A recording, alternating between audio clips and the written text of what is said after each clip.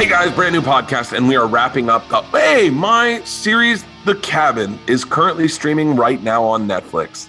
You can go to Netflix and check out The Cabin.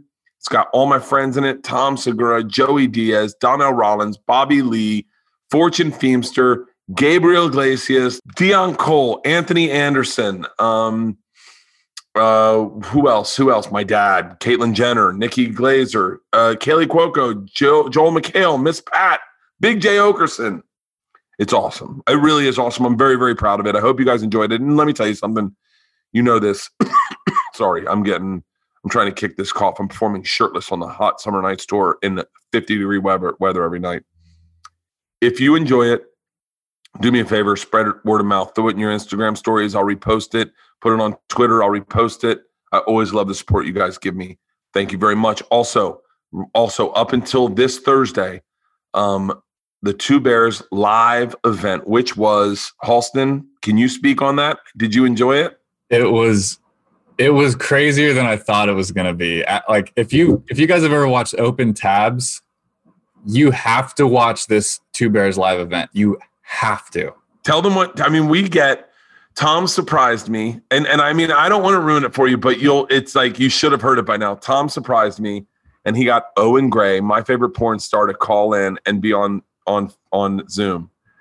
And I will tell you, you know me, the first thing I was like, I think one of the things I said was, I would love to drug you and read you. We talk about his porn. I mean, it's an amazing. Is it worth? It's a $10 rental, and you can rent it up until Thursday, and after that, it's gone. But would you say it's worth the $10, Halston? Oh yeah, I mean, absolutely. I just wanted to see. First of all, I wanted to see the tennis match, and then I wanted to see the dominatrix stuff. I wanted to see Tom's body without a shirt. It was great. We went to a dominatrix, and we hooked electrodes up to our dick and had her shock us at the same time through our dicks. And it did not let down. I'm telling you, me and Tom stood face to face with electrodes on our dicks, staring at each other, screaming, "Pineapple, pineapple." It's great. You can go to ymhvirtual.com. That's ymhvirtual.com if you want to watch it. It's a $10 download, but it's so worth it. I really believe it is so worth it. We're going to do more of these, but we're going to space them out. We don't want to blow our loads, so to speak. And by the way, she said to me at one point, the dominatrix was like, I can make you come in your pants in like 2 minutes. And Tom and I froze, looked at each other, and we're like, I mean, who says no to that, right? But we both did, because we're married men and we were very respectful kind of our wives. Anyway, ymhvirtual.com to get the live Two Bears, One Cave. Check out The Cabin, streaming right now on Netflix. I have 4 dates left: St. Louis, Toledo, Cleveland, and Chicago. Those are my dates left for the Hot Summer Nights tour. I'm so sorry. I've also added, me and Tom are doing the Rose Bowl on the 28th of October. On the 6th, I'm in San Francisco of November. On the 7th, I'm in, I think technically it's Sacramento, but it's like it's called something else. Hold on. I'll tell you what it is. I'm in Burlingame, California on the 7th. On the 20th, I'm in Reno. We have now added shows on the 21st. The Reno shows have sold out, so we've added shows on the 21st in Reno. And on the 28th, I'm in Escondido, California. And that's it. That's it for my touring. Once I do Escondido, I'm wrapped.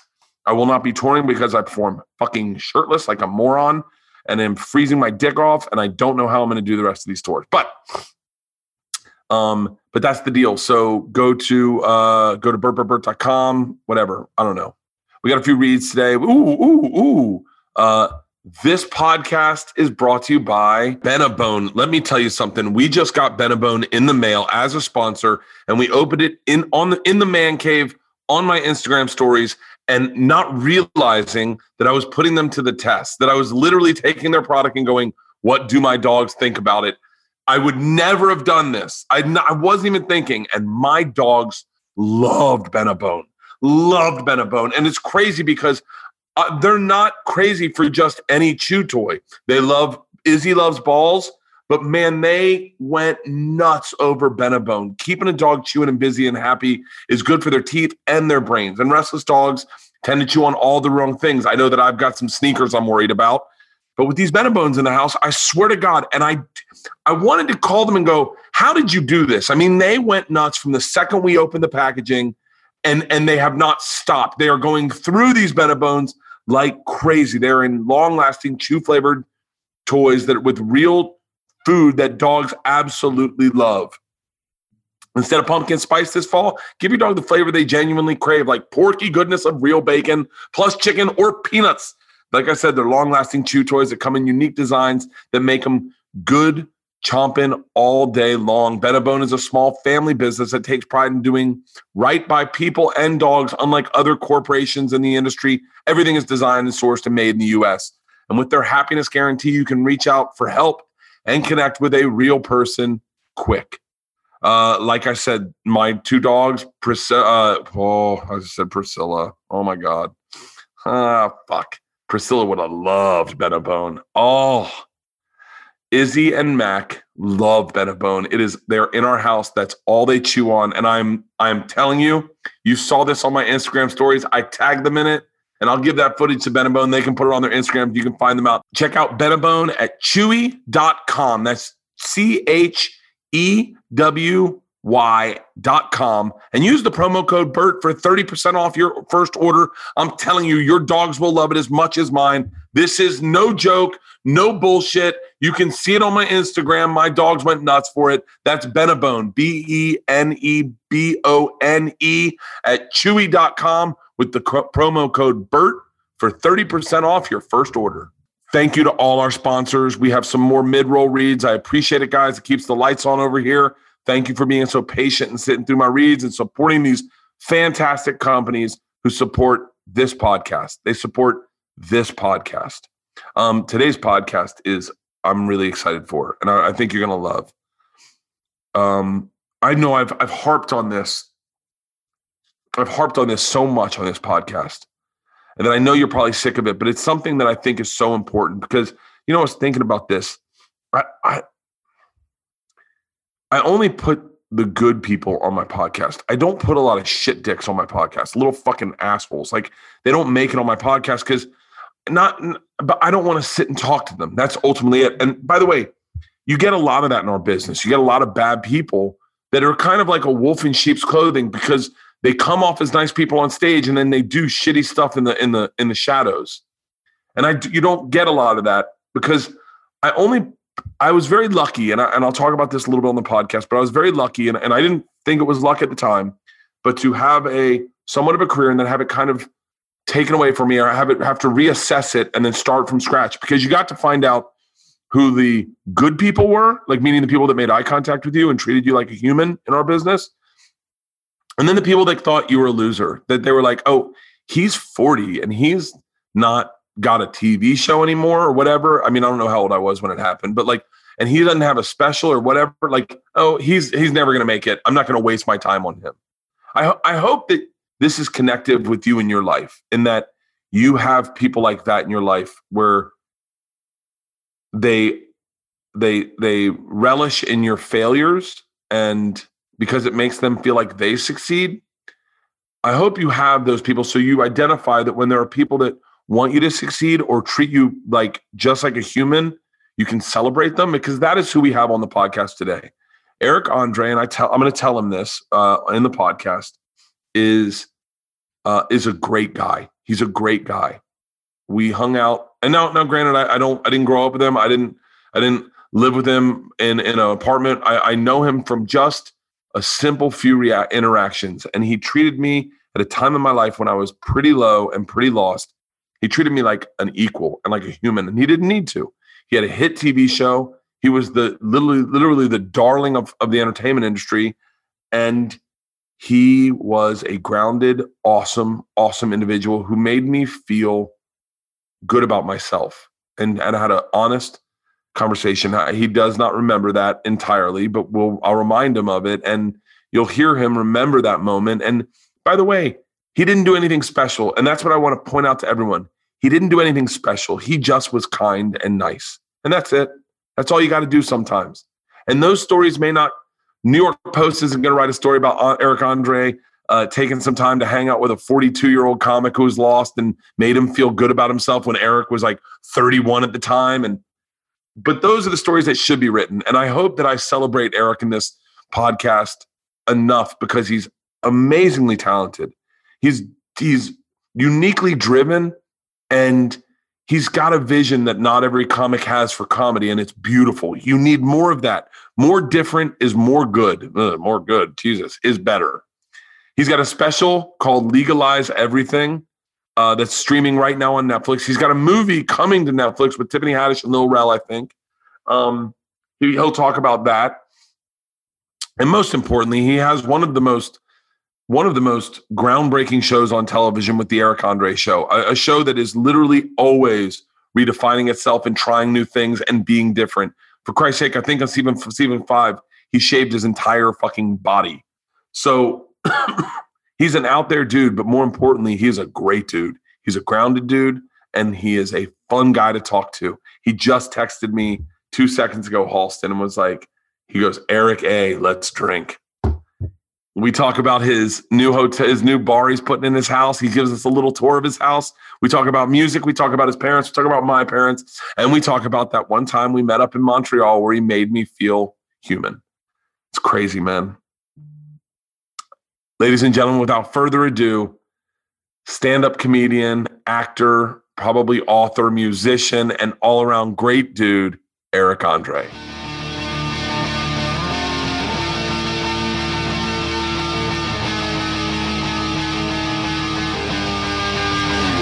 This is Overcast.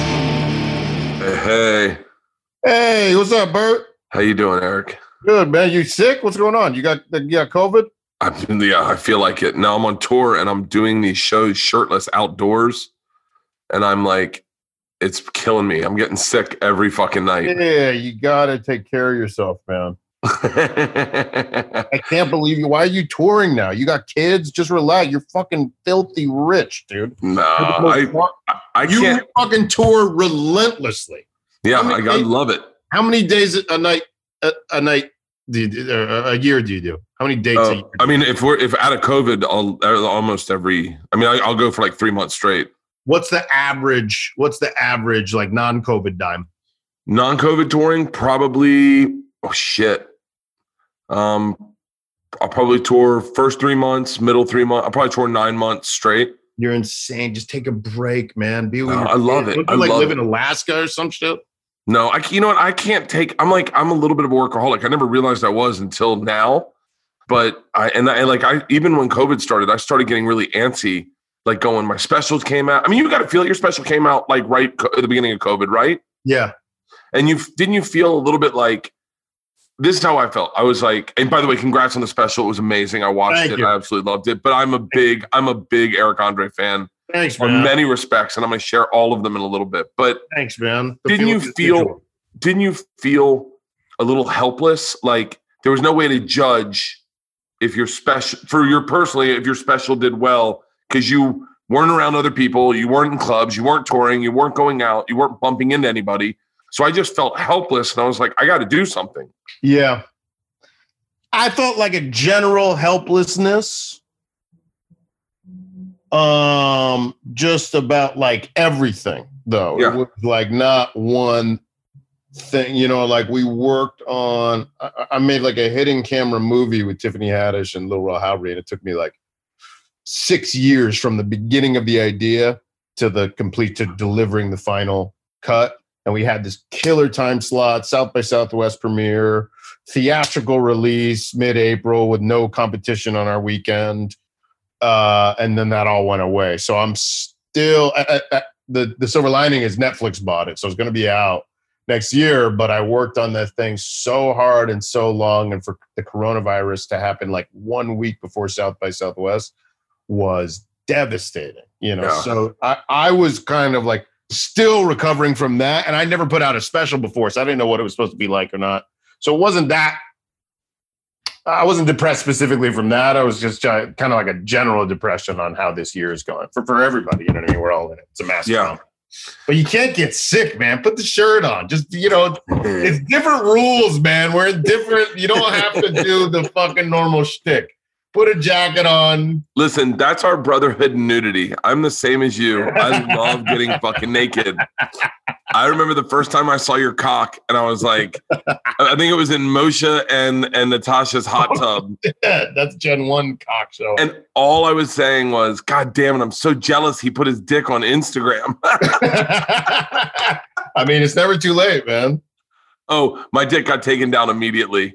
You put it on. Oh, of course. I thought the rules were we could put dicks on when I saw yours, and I put mine on, and it got pulled immediately, and I got shadow banned. I was like, is it because mine's so small and his is perfect? Thank you. I'm sure you got to find fucking. No, I have a horrible banana. one. So can I tell you? Can I tell you? Live in the woods? Where do you live? No. I live in LA. Oh, don't you have like a log cabin or something? Oh yeah. I have a TV show called The Cabin on Netflix streaming right now. Thanks. You don't live out in there. You don't live out. I don't live there. We just have it. Yeah. Where's the cabin? Cabin's in Malibu. It was the cabin we shot at's in Malibu. Yeah. Oh, I'm thinking you're in like fucking British Columbia, like you're in the woods. We cheated it for British Columbia. It was Malibu. It was. That's how we could get everyone to go to it because it was literally 25 minutes away from where everyone lived. Right. Shit, I thought you seem like a mountain man. No, I'm the very opposite. I'm soft, bro. I'm soft, self-absorbed. What if you came across a cougar or mountain lion like on a hike? What would you do? It depends. That's really interesting you say that. Me by myself, panic, run, do the wrong thing. Me with my kids, oh, bro, it's an interesting vibe. The second I had kids, I no longer was afraid of the ocean if they were in it. I was no longer afraid of the outdoors if they were with me. Like there's a weird confidence and calm that comes over you when you have a kid. And like we went snorkeling in Bali, and they just dropped us off on a reef and let us float the reef, and which I would have been terrified to do. Right. But because I was with my kids, I was in like protective mode, and I was oddly calm. And I really, it's bizarre. Hormones are like released when you have a kid. Maybe, but I am a coward. I'm a legit coward. Yeah, me too. Any animal. I don't like dogs. I like, besides dog, I don't like a single other animal. When people are like, "Oh, this animal might go extinct," I'm like, "Good riddance. Get rid of all of them." I'm afraid of fish. Like I like every animal. It's like fucking terrifying. Bees. I live in Echo Park. I live in like a hill. I got like possums, raccoons, skunks. It's a nightmare out there. I don't even go outside at night. Now, how long have you lived in Echo Park? I've been here for 4 years.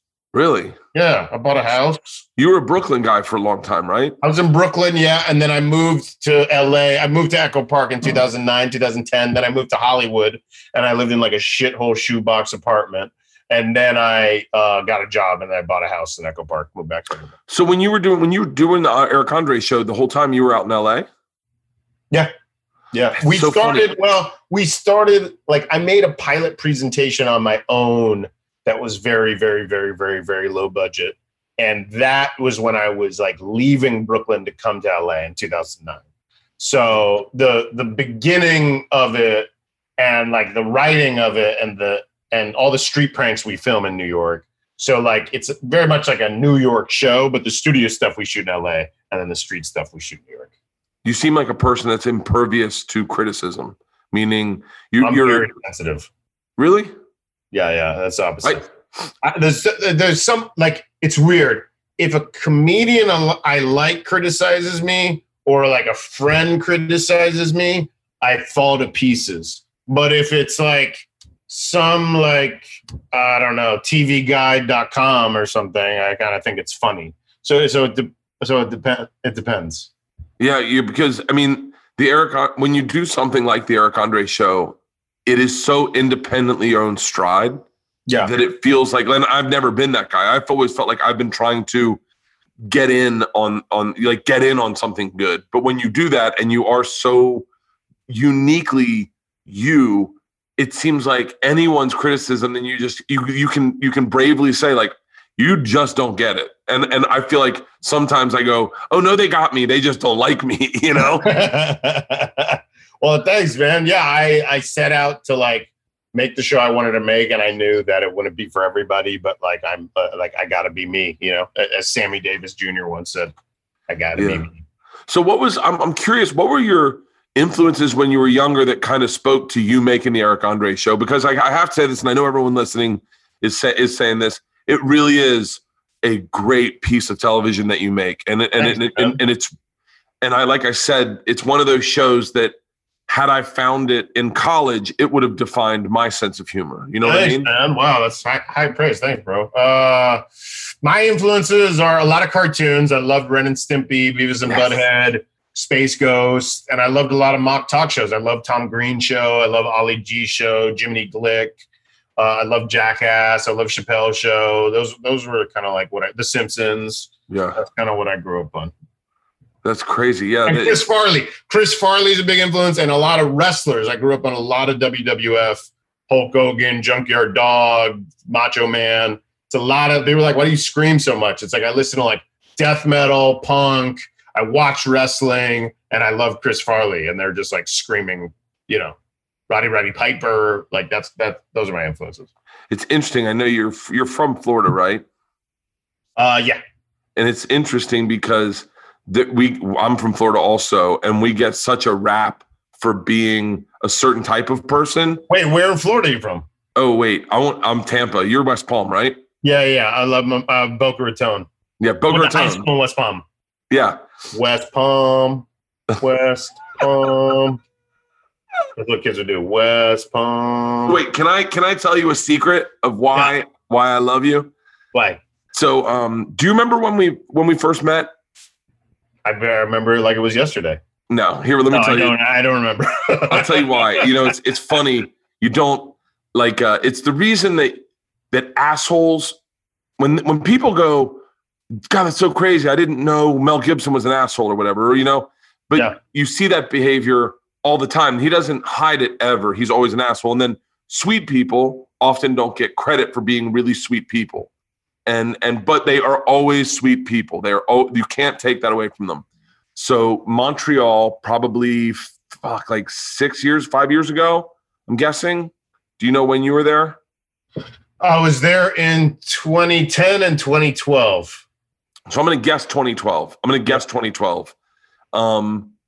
I go there. I have no reason to be there. I'm doing one show. I'm not doing any show that's important. It's my manager's got me on a show just to be there. I'm still way too old to be at Montreal without a purpose, I feel like.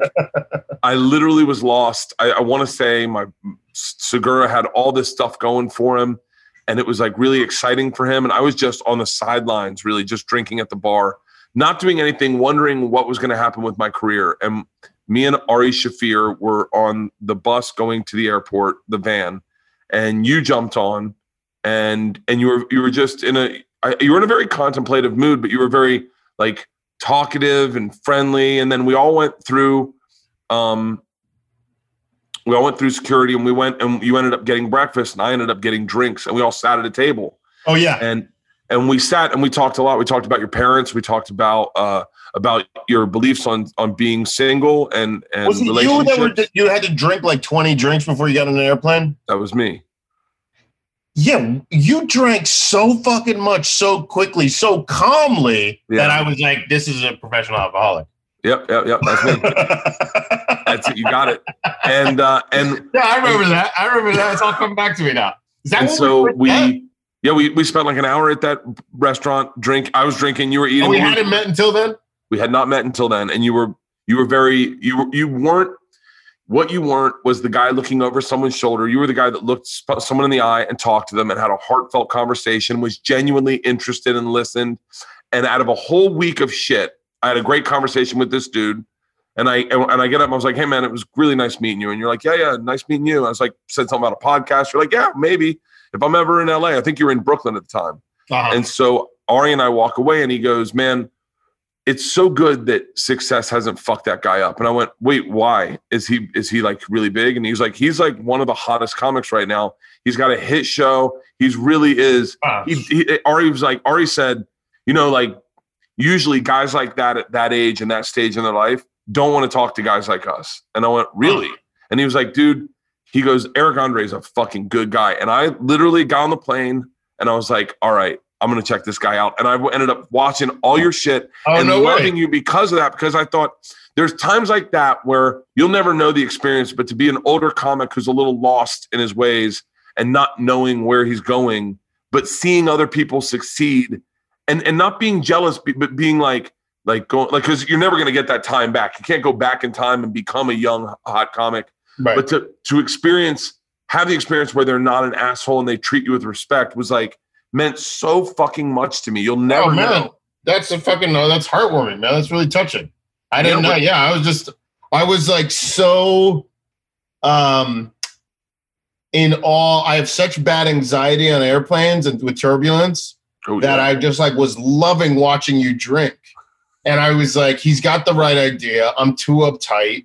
I need to drink more. Why am I like drinking 4 coffees and getting on an airplane and I'm miserable? Why don't I loosen up, drink my fucking brains out and get on the airplane? Now I'm like a big Xanax guy on an airplane, but that's really touching, man. Thank you. I appreciate that story. Yeah, I remember having a good time with you guys. And, we just sat and giggled and we talked about, have your feelings about relationships changed? I would say maybe not. Maybe they've gotten more nuanced, but I would say this about being a dick and not being a dick. When I started doing comedy in Boston was my first year. Every comedian, not every comedian, there were some definitely cool ones, but there was so many assholes. And I was coming from music school, and musicians are really nice. Musicians are gregarious because you need camaraderie to start a band. You need to have, there's very little like, you can't be a solo artist when you're starting out. You at least even if you're like a solo artist, need a backup band. So musicians are very nice, just genuinely nice.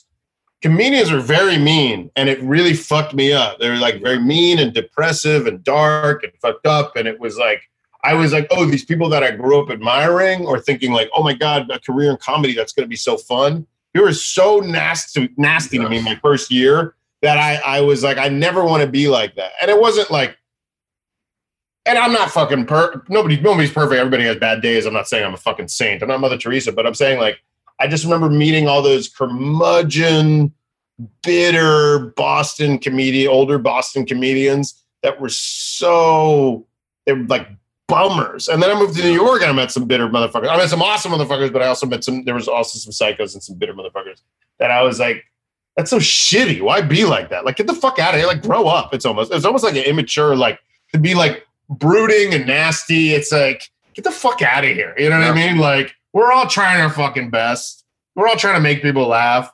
Like, I don't know. There were just such rotten motherfuckers I met like the very beginning of my comedy career that I was like, I never want to be these motherfuckers. These are miserable motherfuckers. Well, it's interesting. You'll never get the experience, like, thankfully, to be. I got the opportunity to be both sides of the fence. What do you mean? Do you still drink like that every time you're on an airplane?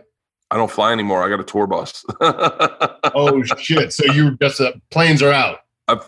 Lately I haven't flown. I've flown once since COVID, but I still drink a lot on planes. But I'm saying if you have a one-off gig in Juneau, Alaska, you're gonna get on a plane. You're gonna get on a tour bus. Or Hawaii. Yeah. If I go to Hawaii, I will drink. I've gotten a lot better with my drinking. I think Sober October was after that. That was a phase when I was like in a clip of drinking because I was lost. I was depressed. I had just gotten off Travel Channel, or I was about to get fired from Travel Channel. I didn't know what I was doing with my life. I hadn't done a special yet. What's your drink of choice? Tito's and soda.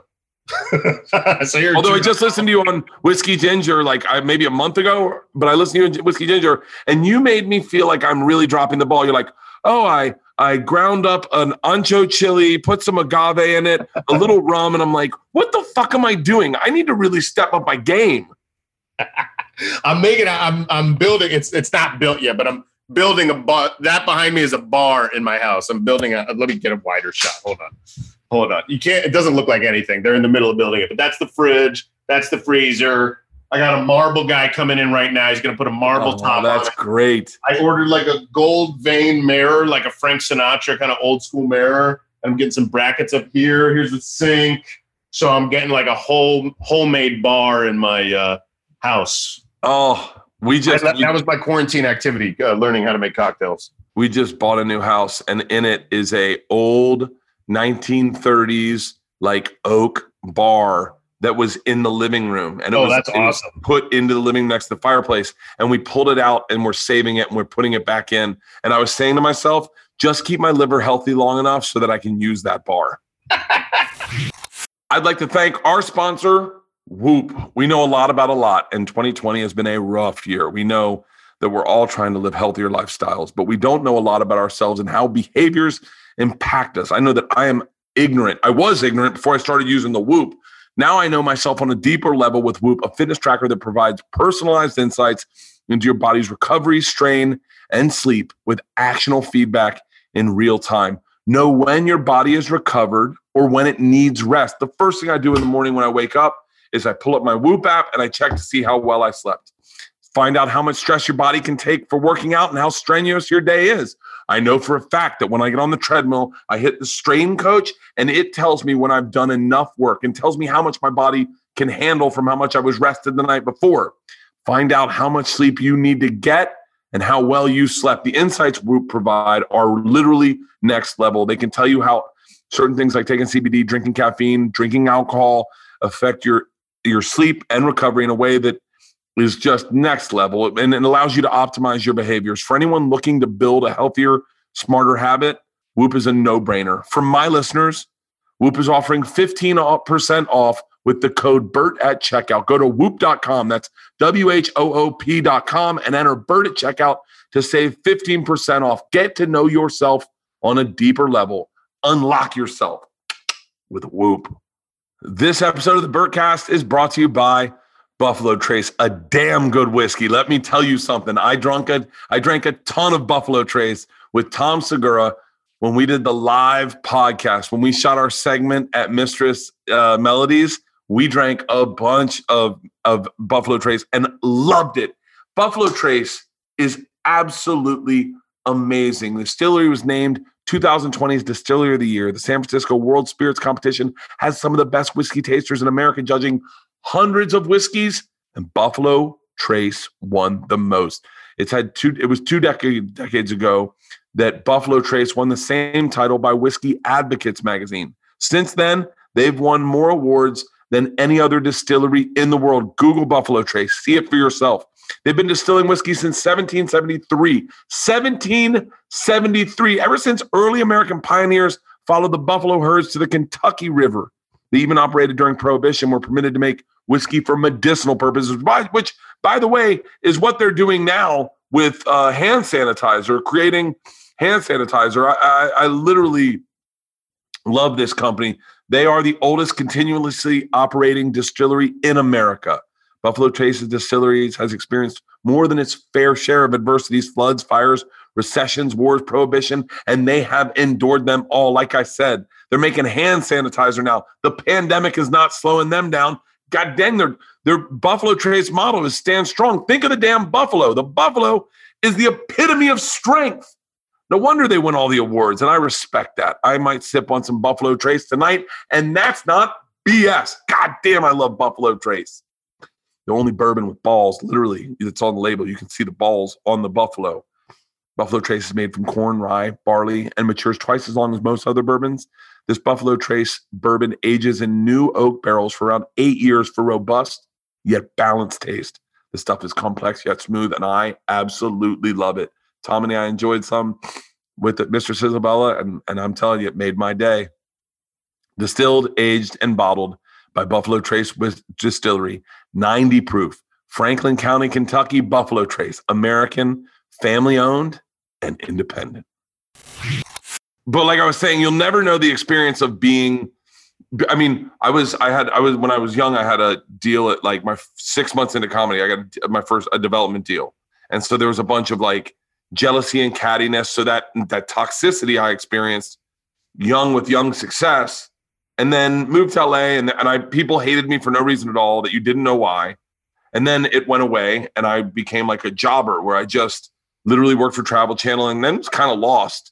And then I had the opportunity to be, I call it survivor's remorse, where you are with your friends that you started with and no one's really making tons of money and you're watching people take off and you're kind of just hanging out doing spots. and you're wondering, will it ever happen for me?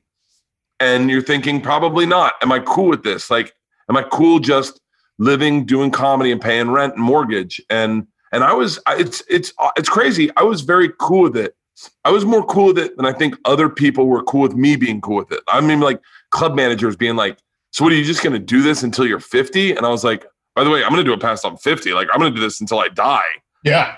And then I got a second splash of success that was real. And then this is where the survivor's remorse comes in, is you get to find out, and this is why I will always champion anything you do, and I sincerely am a fan of yours, is you get to find out who really is cool. Right before that second splash of success, you find out who's a genuine, real great person. And I got my list. I got my short list. And they're motherfuckers I'll always support. Moshe Kasher is a fucking ride or die motherfucker. He is solid no matter if you're famous or a failure. He is your friend. Yeah. And so I think I guess I'm lucky, that way. But yeah, you're right, man. The toxicity. So what music? Tell me about your music. I'm curious about you going to music school. I played music since I was a little kid. Since I was 5, I played piano and drums and tuba and cello and all this stuff. So I played upright bass in high school. I went to a Magnet Arts high school program, public school. And then I got accepted into Berklee College of Music in Boston. So I learned jazz bass for 4 years. I was playing the Seinfeld bass line for 4 fucking years. And then as I was finishing college, I was like, this is a huge mistake. What the fuck was I thinking? The fuck was I thinking? And then I switched to comedy. And you switched? Then I switched to comedy, and I'm like, what the fuck am I thinking? This is a bigger mistake. Do you play music at all now? A little bit. I have a program called Ableton I'll fuck around on, or I'll go downstairs. I have a music room in my house, so I go downstairs and I play here, I'll show you. I never give a tour, but I go downstairs. I don't know if you can see. I love your house. Thanks, man. Oh, look at this. Oh, legit. Yeah. So I just bought this probably like a year ago. I have my old bass I sold to make money, but this is the music room. It's kind of a mess because I'm working on the bar upstairs. I got this is all my alcohol. Oh my God, Eric. That's going to move. Yeah. Jesus. Yeah. That's going to move upstairs. Oh my God. I don't even think my booze collection could rival that. I'm going ape shit in quarantine, dude. I got every fucking like Eye of Newt. You know what I mean? Witch's Brew. But That's great. Do you live by yourself? I live by myself. I'm dating a young lady, but we haven't. She hasn't moved in yet. But live by myself. Should I have kids? Should you have kids? Yes. Oh, how old are you? 37. Oh. I would always say yes. The experience of having kids is so unifying with society. Like you really form empathy that you can't form when you're single. And I'll tell you why. My friend Ari Shafir, who you know, is a broken motherfucker, right? And it's because he's a bachelor. He's never had to compromise with anyone. So when Ari drugged me, I don't know if you know this, but Ari drugged me at my house in front of my kids like a year ago. What? He slipped me Molly in a drink, and I'm like 46 at the time. I'm like, Ari, I don't like. Did you check with my cardiologist before you did this? And he was like, I did not. And I was like, does this counteract with any of my medications? He's like, hey, maybe this was a misstep. But in Ari's brain, what's your medication? Are you on SSRIs? You're on antidepressants? No. I'm on blood pressure medication. Oh, Jesus. Yeah, exactly. And so, but what's interesting is Ari, and I love Ari. I will always love Ari. And my wife hates his guts. He can never find compromise. But he's like, I was like really upset. And he was like, it was cool. It was funny. It was a joke. It was a joke. And you're like, so I think sometimes if you stay a bachelor too long, you have a hard time compromising. What you find is like, what I know how to do is make myself happy. And that was about to happen to me. Then you have kids and you find an empathy for the average person where you connect on this weird thing of having a kid. You go through this societal thing where everyone had it happen to them too. Black, white, Puerto Rican, Mexican, Lithuanian, you name it. I remember the first time I ever realized it. I was at the LA Zoo with Georgia, my oldest, and she was a baby, and we were looking at the walrus. and there was a Mexican dude with a son, George's age, and we both were trying to get the best view of the walrus for our kid, which happened to be this one little spot. And me and this guy shared the spot to show our kids. Like I did a little bit, and then we switched out, and we didn't communicate about it. We just did it.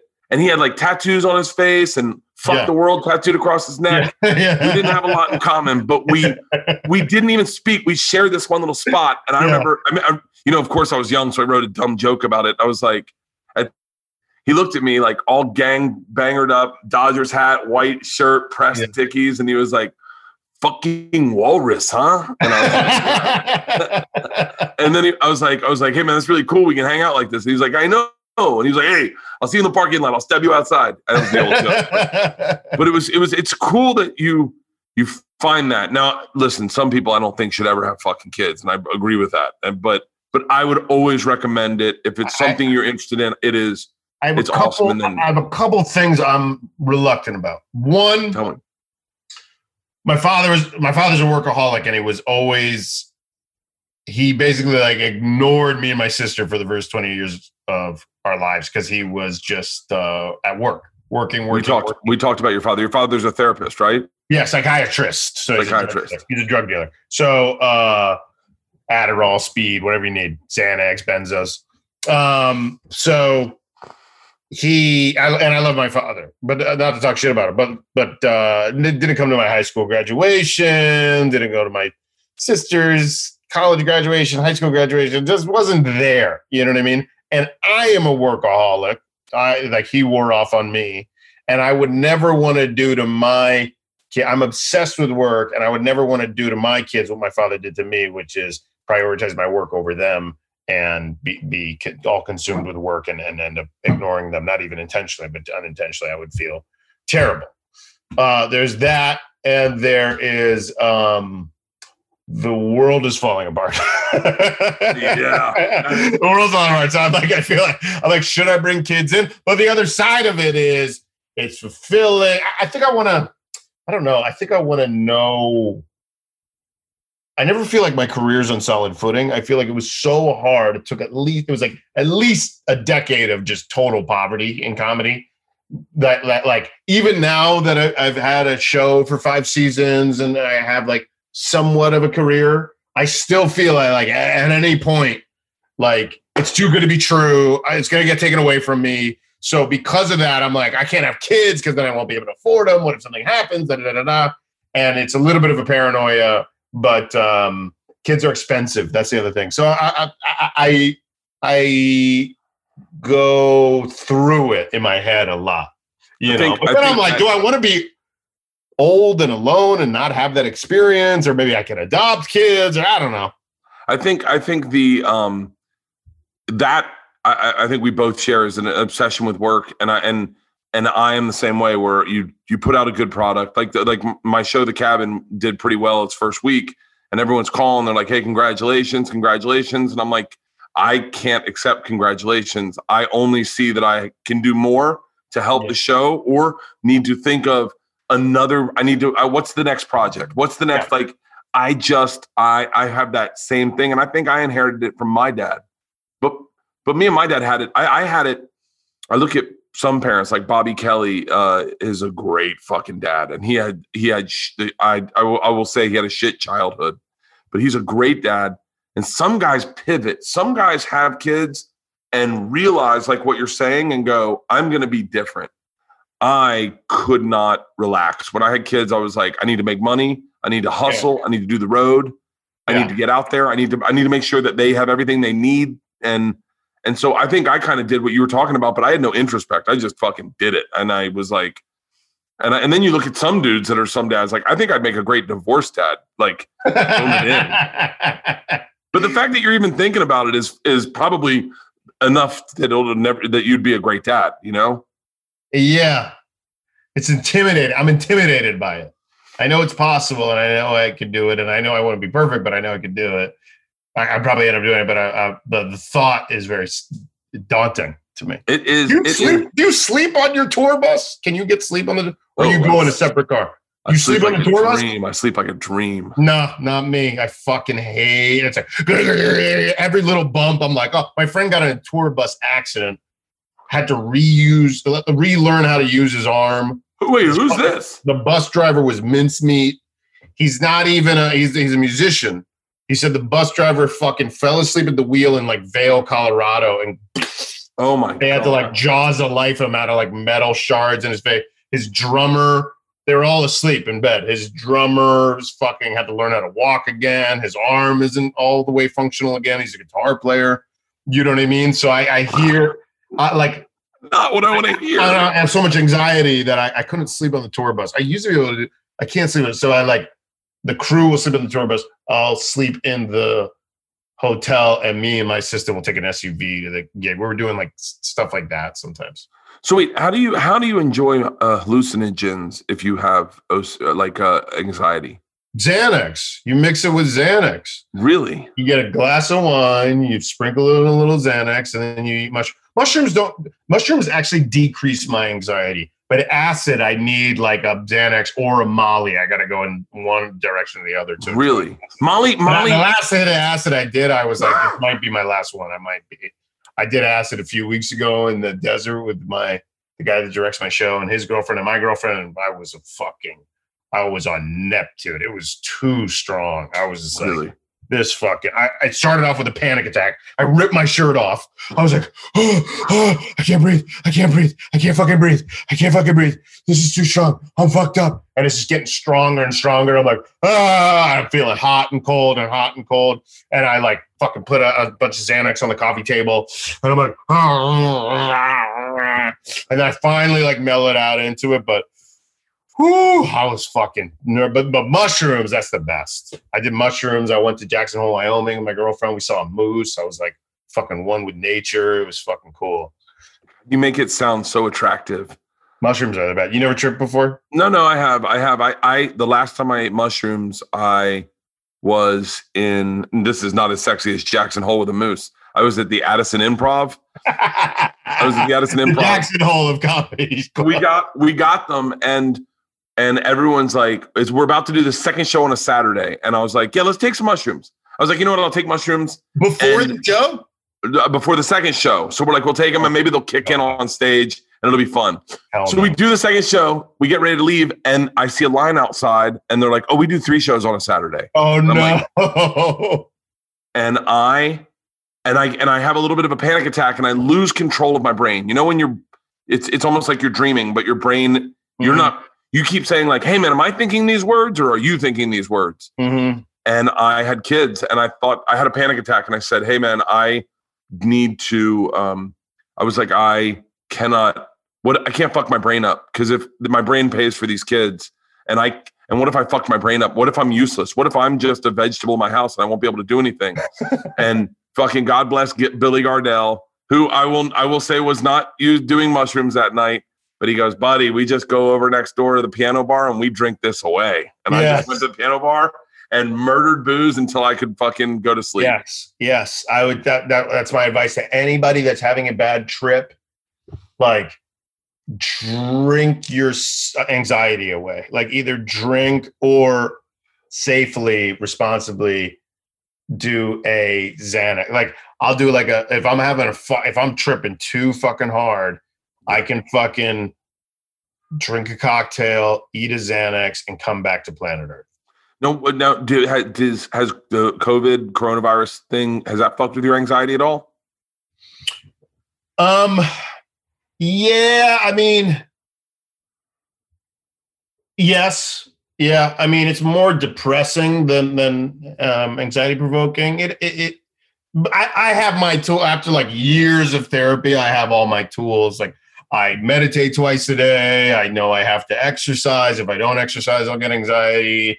I talk to my therapist. I try to do my therapist at least once a week, if not like 2 or 3 times a week. Now, are you so grounded? Because I remember talking to you about your dad when we were at the airport. And I think your dad was somewhat of your frustration probably when you were young. But your dad was a therapist and you seem really grounded. Did you take tools from him or your life with him? No. So my dad is not a therapist. He's a psychiatrist. So I keep messing that up. I'm sorry. No, it's all right. He just prescribes drugs. He doesn't do any tell me about your childhood. And nor did he bring his job home. He's all he wants to talk about is the Miami Heat and politics. He just wants to know how the Heat are doing, how the Heat are playing, and politics. And your dad's Haitian? Yeah, he's Haitian. So he doesn't want to talk about work. So no, I didn't get it from my dad. And I wasn't grounded. In my 20s, I was a mess. It took crashing and burning in my 20s over and over again and kind of being spun out to prioritize therapy and mental health.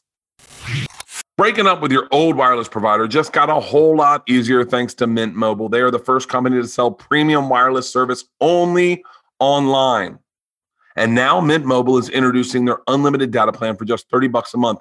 Let that sink in. An unlimited data plan for just $30 a month. How much is your soon-to-be ex-wireless provider charging you, huh? They sent Halston a SIM card to try, and he is loving the unlimited data. Halston said to me the other day, what did you say? I'm watching so many podcasts on YouTube now. Yeah, before it was draining my data, and I was I had to pay extra sometimes, and now I can just watch unlimited podcasts on YouTube, and it's not even a big deal. Yeah, for people that hate their phone bill and are ready to cut ties with big wireless, Mint Mobile offers their premium unlimited plan for just $30 a month. By going online only and eliminating the traditional costs of retail, Mint Mobile passes significant savings on to you. By the way, that's what everyone seems to be doing that works with me on these podcasts. They cut out the middleman. Anytime you hear cut out the middleman, you go, okay, these guys are doing it right. All plans come with unlimited talk and text and high-speed data delivered on the nation's largest 5G network. Use your own phone with any Mint Mobile plan and keep your same phone number along with all your existing contacts. And let me tell you something. If you're not 100% satisfied, Mint Mobile has you covered with their 7-day money-back guarantee. Break up with big wireless and switch to Mint Mobile's premium unlimited data plan for just $30 a month. To get your new unlimited wireless plan for just $30 a month and to get the plan shipped to your door for free, go to mintmobile.com/Bertcast. That's mintmobile.com/Bertcast. Cut your unlimited wireless bill to $30 a month at mintmobile.com/Bertcast. This podcast is brought to you by Liquid IV. With the cooler weather, it makes it easier to miss signs of dehydration like overheating or perspiration. I know for a fact that sometimes when I work out in my sweatsuit and I do run laps, I don't even realize how much I've sweat because it's so cold it kind of disappears. Let me start this all over again. Okay. This podcast is brought to you by Liquid IV. Cooler weather makes it easier to miss signs of dehydration like overheating or perspiration, which means it's even more important to keep your body properly hydrated. With one stick of Liquid IV and 16 ounces of water, you get 2 to 3 times the amount of hydration as a plain water. Who doesn't love that cheat code? Flu season often lines up with your holiday plans, but Liquid IV can help support your immune system and increase hydration and the essential vitamins your body needs. It's perfect for staying hydrated on long flights, road trips in a tour bus. It can even help with hangovers, which I absolutely love because being on tour, there's no better feeling than waking up, grabbing, I just had my Liquid IV. Where did I put it? Grabbing a Liquid IV, pouring it in your water, ice cold water, and sipping on it. I'm telling you, man, Liquid IV's best-selling hydration multiplier has now 3 new flavors: guava, watermelon, and apple pie. I personally love the guava. I love the guava. And I love the cheat code of getting in front of my hydration. I don't even realize I'm getting dehydrated. I don't realize it. And all of a sudden my back starts hurting and I start getting anxiety. And all of a sudden I'm sitting there going, what's going on with me? I haven't gone to the bathroom in a while. And then I'm like, oh my God, I'm dehydrated. That's why I wake up, I grab a guava, I crack it, I pour it into my water, and I enjoy it for the entire day. A lot of people might pour some sugary treat in their water. I've heard of Tom Segura doing that with certain sugary treats. You can throw in your 5 essential vitamins, more vitamin C than an orange, or potassium, as much potassium as in a banana. Healthier than the sugary sports drink. No artificial flavors or preservatives, and less sugar than an apple. Made with clean ingredients, non-GMO, vegan, gluten-free, dairy-free, soy-free. It's absolutely amazing. The optimal ratio of glucose, sodium, potassium, and it delivers water and nutrients directly into the bloodstream. It's the perfect balance to help you keep hydrated and more quickly and effective than just water alone. One stick of Liquid IV in a 16-ounce bottle of water can give you as much hydration as 2 or 3 plain waters. The company, and by the way, I got to say this. The company's donated over $5 million in their response to COVID-19. Products are being donated to hospitals because we all know that hydration can keep you healthy in this craziness we've been going through. First responders, food banks, veterans, active U.S. military, over 3 million servings in total so far. Liquid IV is available nationwide at Walmart in the beverage section, or you can get 25% off when you go to liquidiv.com and use the promo code BERT at checkout. Do it right now. Get a pack and keep it in your house. Try it out. You're going to love it. That's 25% off anything you order when you use the promo code BERT at liquidiv.com. Get better hydration today at liquidiv.com and use the promo code BERT. You've always come across so not focused, but so level-headed every time. And then it's funny because I watch your show and you are the exact opposite. You are literally a fucking live wire like the entire time. It's such a great juxtaposition because another person I absolutely adore, who's a great guy through and through is Hannibal. I love Hannibal so much. It's ridiculous. He's the best. Yeah, he's the best. Yeah. Did you guys just run into each other on the scene in New York? Yeah, exactly. I mean, we were fucking broke just doing like chicken shit open mic comedy. And I just thought he was so funny right away. And he's like, not like anybody I've ever seen. He's so unique and authentic. I was like, that's my co-host. Like I had the idea for the Eric Andre show since 2006. I started doing comedy in 2003. So, and the earliest script, I can dig up the earliest script I wrote, which I just wrote on like Microsoft Word. I didn't know what the final draft was or anything. Hannibal's in it, you know? So, yeah, we were just pounding the pavement at the same time. We're the same age. We moved to New York roughly the same time. I might have got there like 6 months before him, something like that. What's your sister doing? She works in health and human services for the government. So she's just working from home. She's got 2 kids. She's just like momming it up. She's trying not to go fucking nuts, like half homeschooling her kids. And is she living in Florida? She lives in Maryland, like outside of DC. Really? Older or younger? Older, 8 years older. They had my sister. They had my sister. My dad went to med school and they had me. And my mom always goes, you were born exactly 9 months after you found graduated medical school. I'm like, all right, Mom, got it. You guys had a victory fuck after fucking dad got his like diploma. Like, I don't need to hear that story. I don't want to hear that story. It's gross. I love that your mom was so proud of you and you're special, but she had to like put a disclaimer that I don't believe in legalizing. I think that's a great conversation we should have about legalizing drugs, but I do not believe in hallucinogens, nor do I believe in the use of them. I thought that was so great. That's so my mom. Yeah. is like my mom will watch it, and if I'm naked, she's like, it's okay. I love you anyway. What are your parents like, and what did they think of your comedy? Are they very like conservative, or what's their? No, very, very, very. You know, I've always been proud of my dad for as liberal as he is, from living in Tampa, and the group of friends he has are very conservative. We did an episode with Caitlyn Jenner on my new show, and my dad was very concerned about my misuse of pronouns. He's like, don't fuck it up. Don't be an asshole. The irony is Caitlyn Jenner, Trump supporter, and ran over somebody with her car. Yeah. Well, there is a lot of irony in that. Murderous Trump. But my dad got a big pushback from the LGBTQ community. Was in love with my dad because he didn't mispronounce. Like for a guy his age to not misgender Caitlyn Jenner was a big deal. Like a bunch of people were like, "Was your dad on the your dad's on the episode?" My dad called me on the episode, and I FaceTimed him with Caitlyn Jenner, and he never misgendered her, and was very respectful, and all the LGBTQ community was like, love Mr. Kreischer. He's so woke and this and that. Awesome. And my dad didn't even know what woke is. My daughter posted a screen grab of something someone said about my dad. Yeah. And sent it to my dad, and she said, "Papa, you're woke." And he goes, "I'm wide awake. What do you guys need?" But my dad's very liberal. My mom. Are your parents still together? Yeah, but I don't know if they should have been. Oh, really? What's your dad do? What's your mom do? My dad's a lawyer. My mom was teacher.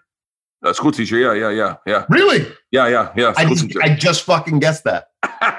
Every single comedian I know, mother's a school teacher, dad's either like a doctor or a lawyer. Yeah. But more often than not, mom's a school teacher. Jon Stewart, mom's a school teacher. I think Chappelle, mom's like academic.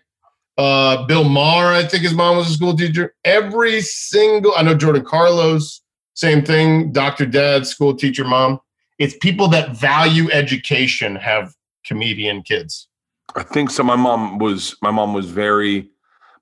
think would have loved to have been a performer, but that wasn't in the cards for women in the 60s, you know? Yeah. And so, but yeah, my dad's never seen me do stand-up, never watched any of my stuff. Why? Just makes him uncomfortable. What? Yeah, just makes him uncomfortable. Come on, really? Really. Like, just makes him very... No. You know, it's so funny. You just figure your own workaround emotionally around stuff like that. You're like, you know what? It gives me the freedom to do whatever I want on stage, not knowing full well that my dad will never see it. So I can say whatever I want. Does he not want to hear curse words or your sexual exploits or not? Like, you know, what is it? So I think my dad, I could try to figure it out, but I think, and I know this a little bit because it's going on with me and my oldest daughter. I think he's uncomfortable with my personality. I think he's uncomfortable with like, you got to confront him about that. No. We got a good relationship. I don't need any fucking closure on this. No, you got to hold his feet to the flame, dude. Are you kidding me? No, break the cameras out. Break the cameras out and confront him about it.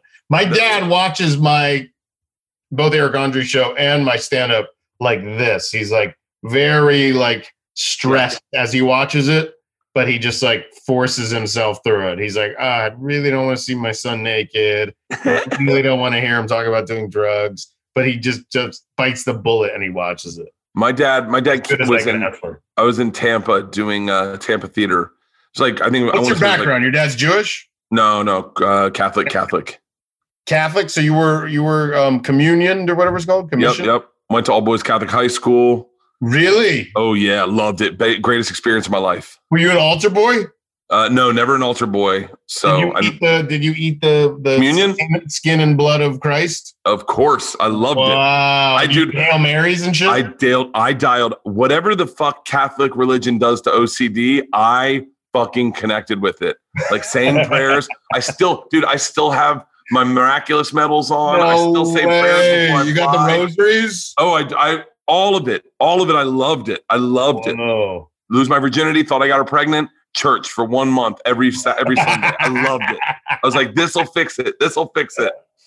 Yeah, my dad. I was at the Tampa theater. It was like 2,000 people or whatever, and my dad came out on stage and ripped his shirt off. So there's a part of him. No way. Wait. Like, yeah. Your dad's never seen you, yet he came to a show and ripped his shirt off? He could not listen to me. He sat in the green room and he was like, I'm going to do it. It'll be funny. It'll get a big kick. So my dad's a little bit part of a ham, ran out, took his shirt off, ripped it off, and then said hi to everyone and then went and drove home.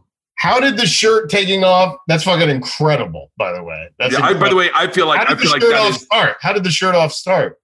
Just being on the road, being like bored and a little depressed that, you know, that you're like in Columbus for 7 shows and there's no one in the crowd and you're like, and you miss your family and you feel like you're not going anywhere. And you're like, for me, it was a way to like get dialed into what the point of comedy was. And that was to be silly and have fun. And so I used to rip my shirt off and kill a beer. Right. And then I would just giggle to myself. I'll play a good song to get on stage too. And I'd get in a good mood. And then it was a mind changer. And I'd have a great time. And then one night I was in Columbus, oddly enough, and I ripped my shirt off and I put it on the mic stand and I got something organic happen in the room. And I did like 15 minutes with my shirt off. And then I went to put it back on. And this woman in the back row goes, keep it off. And so I did my show with my shirt off. And someone I really respected was in the room and was like, I got to be honest with you. I couldn't have done 15 minutes with my shirt off. You did an hour with your shirt off. That was impressive. And I was like, really? He goes, well, you guys, he goes, your material's so good, I forgot that your shirt was off. Like I was listening to the stories. And I was like, you know what? I thought it was like the greatest compliment. And then I just started taking my shirt off, just taking it off and doing it all the time. And then it came to a place where I was really uncomfortable with the shirt on. Like I'd wear a shirt and I'd start sweating. Like you could see me sweat. And then I was like, fuck. And then I did the Showtime special and they did not want me to do my shirt off. They were like, keep it on. And I was like, I can't do it with it on. And so I did it with it off and they were right. No one watched it. People changed the channel immediately. They were like, this fucking is horrible. This is not what I signed up for. But that machine story went viral and my shirt was off. And so people connected the two. It was almost like Judah Friedlander has his hat, you know, or someone like Steve Byrne wore a suit all the time. And all of a sudden you go, oh, it's the guy in the suit. And so I remember right after that, I was at a bar. It was like an identifying. It was very identifiable. And it was like, oh, the guy with his shirt off. Oh, the guy with they were like, I remember being at a bar one time and I was next to a black dude and a chick came up next to me. And like older black dude, right? Older black dude and a chick came up next to me. And she said to me, I know you. She was really attractive. And I was like, no, you don't know me. And she goes, no, I do. Did we go to school together? And I go, no. I said, I'm a comedian. She goes, no. And I said, no, I don't know what to tell you. And she goes, how do I know you? I was like, I can't tell you. And then she goes, oh, you're the guy with his shirt off. And the older black guy goes, oh, you're the kid that robbed the train in Russia. And I went, yeah. He goes, I watched that video. That's you? And I was like, yeah. He goes, let me see your belly. And I showed him my belly. He goes, oh, that is you. Shit. And so it was, and then all of a sudden it was like marketing. It seemed like it, you know, and now I'm in fucking Chicago this week at 25-degree weather trying to figure out space heaters so I can take my shirt off at a fucking drive-in. Don't do that. You're going to kill yourself. I get sick on tour like 5 times. I know. I get sick over and over and over again when I'm on tour because your adrenaline, you're sweating, you put it all out there. You are. I mean, your show, your special was so fucking great. Thanks, but you don't leave any meat on the bone. You fucking rip that bone dry. I used to do those like 3 shows on a Saturday night, and by the 3rd show, my voice was like this, and the audience was pissed because I couldn't give my all. I had to tell my agent, I go, anytime there's a weekend and I have to do more than 1 show a night, I can't do it anymore because I'm like all or nothing, and I have to sell the jokes with insanity, and I was losing my voice so often that I was like, I can't do those. I can't even do a 2nd show, let alone a 3rd show. No more American Comedy Club, San Diego, fucking 15 shows in a night. I can't do it. I go, I'll like, just put me like whatever the town is, find the venue where you think I can sell the most tickets. I'm doing 1 show and then I'm taking a cold shower and going to bed because I'm fucking exhausted after 1 set. I'm toast. I'm not Tig Notaro. I'm not like Mello and like on a handball. I'm not like Mitch Hedberg. I'm like, you know, the ultimate warrior out there. Like, I want to tell you about Kushy Dreams. I have just become a huge CBD guy, We've been using it on the bus to relax at the end of the night and sleep well. And Kushy Dreams offers a full lineup of premium smokable CBD. They specialize in extraordinary CBD-rich hemp flower, aka bud, and pre-rolled CBD joints. They smell like weed. They taste like weed. My friend Sandy literally stole all my Kushy Dreams. And we had dinner at her house one night and we each smoked a full one ourselves. It smelled beautiful. It tasted amazing. And let me tell you something. I slept like a dream. It tastes exactly like high quality weed. Favorite blends. And when you smoke them, you get great results. I felt anxious free and I went to sleep like a baby. Enjoy all the benefits of CBD without getting high. It's literally under 0.3% THC. It's cannabis that ships directly to you and it's legal in all 50 states. I got some shipped to me in Macon, Georgia when I was doing the Go Big show and I was smoking it there, brought it home, flew with it. No one said a word. Join the men and women who are sick of vaping and gummies. You don't want those calories. They just want to smoke their CBD. Kushy Dreams, smoke your CBD. I mean, literally, like I said, 100% hand trimmed, never machine trimmed. They take an artisanal approach to it. And every run is a small batch. Independent labs testing to show compliance and purity. And each batch is cured for 2 to 4 weeks to guarantee maximum freshness and preserve flavor and cannabinoids.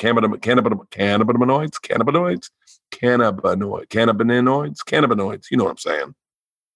Grown in the U.S. Literally, you crack it and you smell it. I traded one for one of Snoop's blunts. He wanted to try one out and he loved it. I think he loved it. I don't want to speak for Snoop, but he traded me a freaking $70 blunt for one of my Cushy Dreams. Cushy Dreams has CBD flower in pre-rolled joints. They come in specific indica and sativa blends like Energy, Hustle, Relax, and Dream. I like Relax and I like Dream. And by the way, I don't like indicas, but I love the CBD indicas. Go to cushydreams.com. That's KUSHY dreams.com. Get some high quality CBD bud. And if you use the promo code BERT at checkout, you get 20% off of every order. Smoke your CBD. Cushydreams.com. Where did you shoot your special? When or where? Where? New Orleans. Oh, wait, what theater? Was that the Joy Theater? No, it was a theater that it was only used for music and raves. It was called Republic. Really? So they never did comedy there. Oh, it was a beautiful theater, man. It was a beautiful cool theater. Look, and I knew, and because they never had a comedy show there, I was like, nobody has done this for their special yet. Like we picked one spot we were looking at earlier in a different town. It was like such a cool look, and I think Kinane did a special there, and we were like, oh fuck, and it would like look. It was like I didn't want to step on anybody's toes. I wanted to have my own unique venue. So that was a great find. And New Orleans was the only city besides Las Vegas that we skipped on tour because New Orleans and Las Vegas are kind of hard towns to sell for a guy like me. Like New Orleans, you're competing with a lot of entertainment. Like if I was Kevin Hart, yeah, I'll do Vegas. But like you're competing with a lot of entertainment, and those are like big cities that you think they'd be an obvious stop on tour, but my agent decided against it. But because of that, I did fucking a million cities last year. And then as we wanted to film the special at the end of the tour, I was like, oh, New Orleans is perfect. We'll do a small venue. And it was perfect.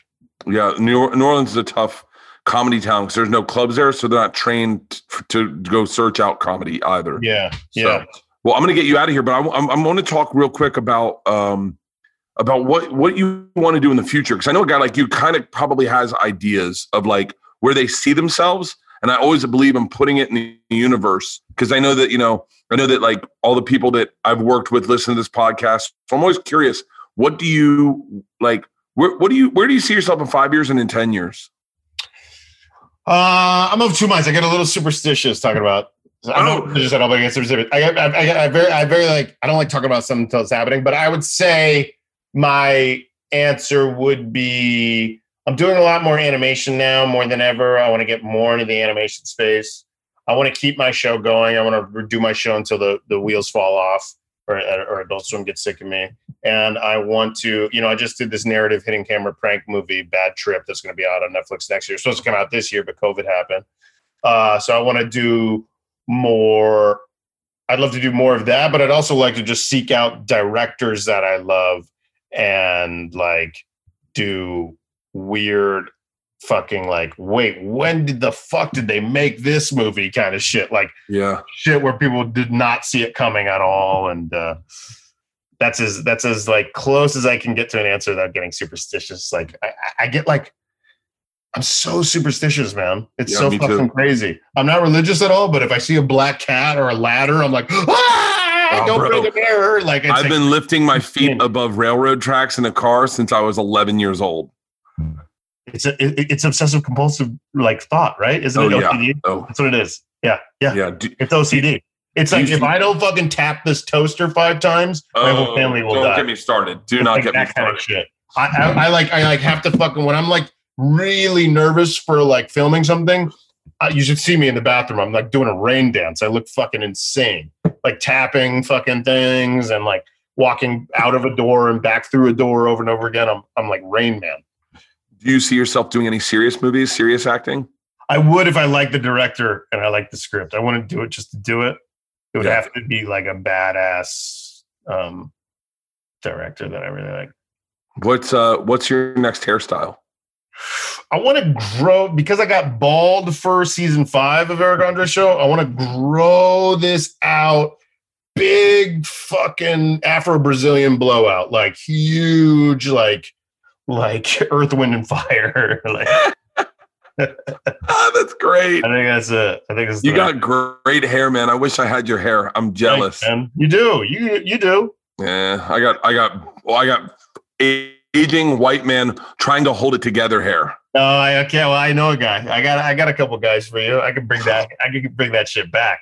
I got a guy. I wish. I can make that hairline moonwalk forward again. I would love it. Well, listen, man.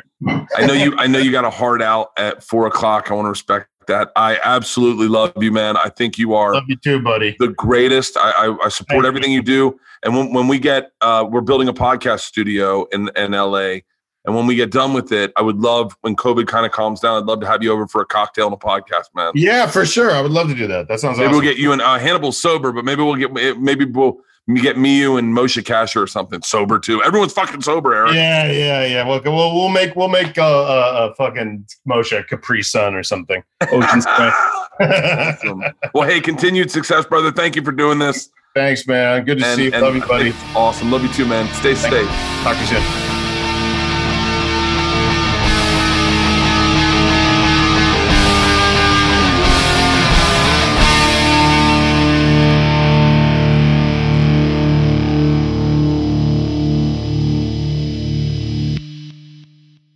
This episode was brought to you by The Machine.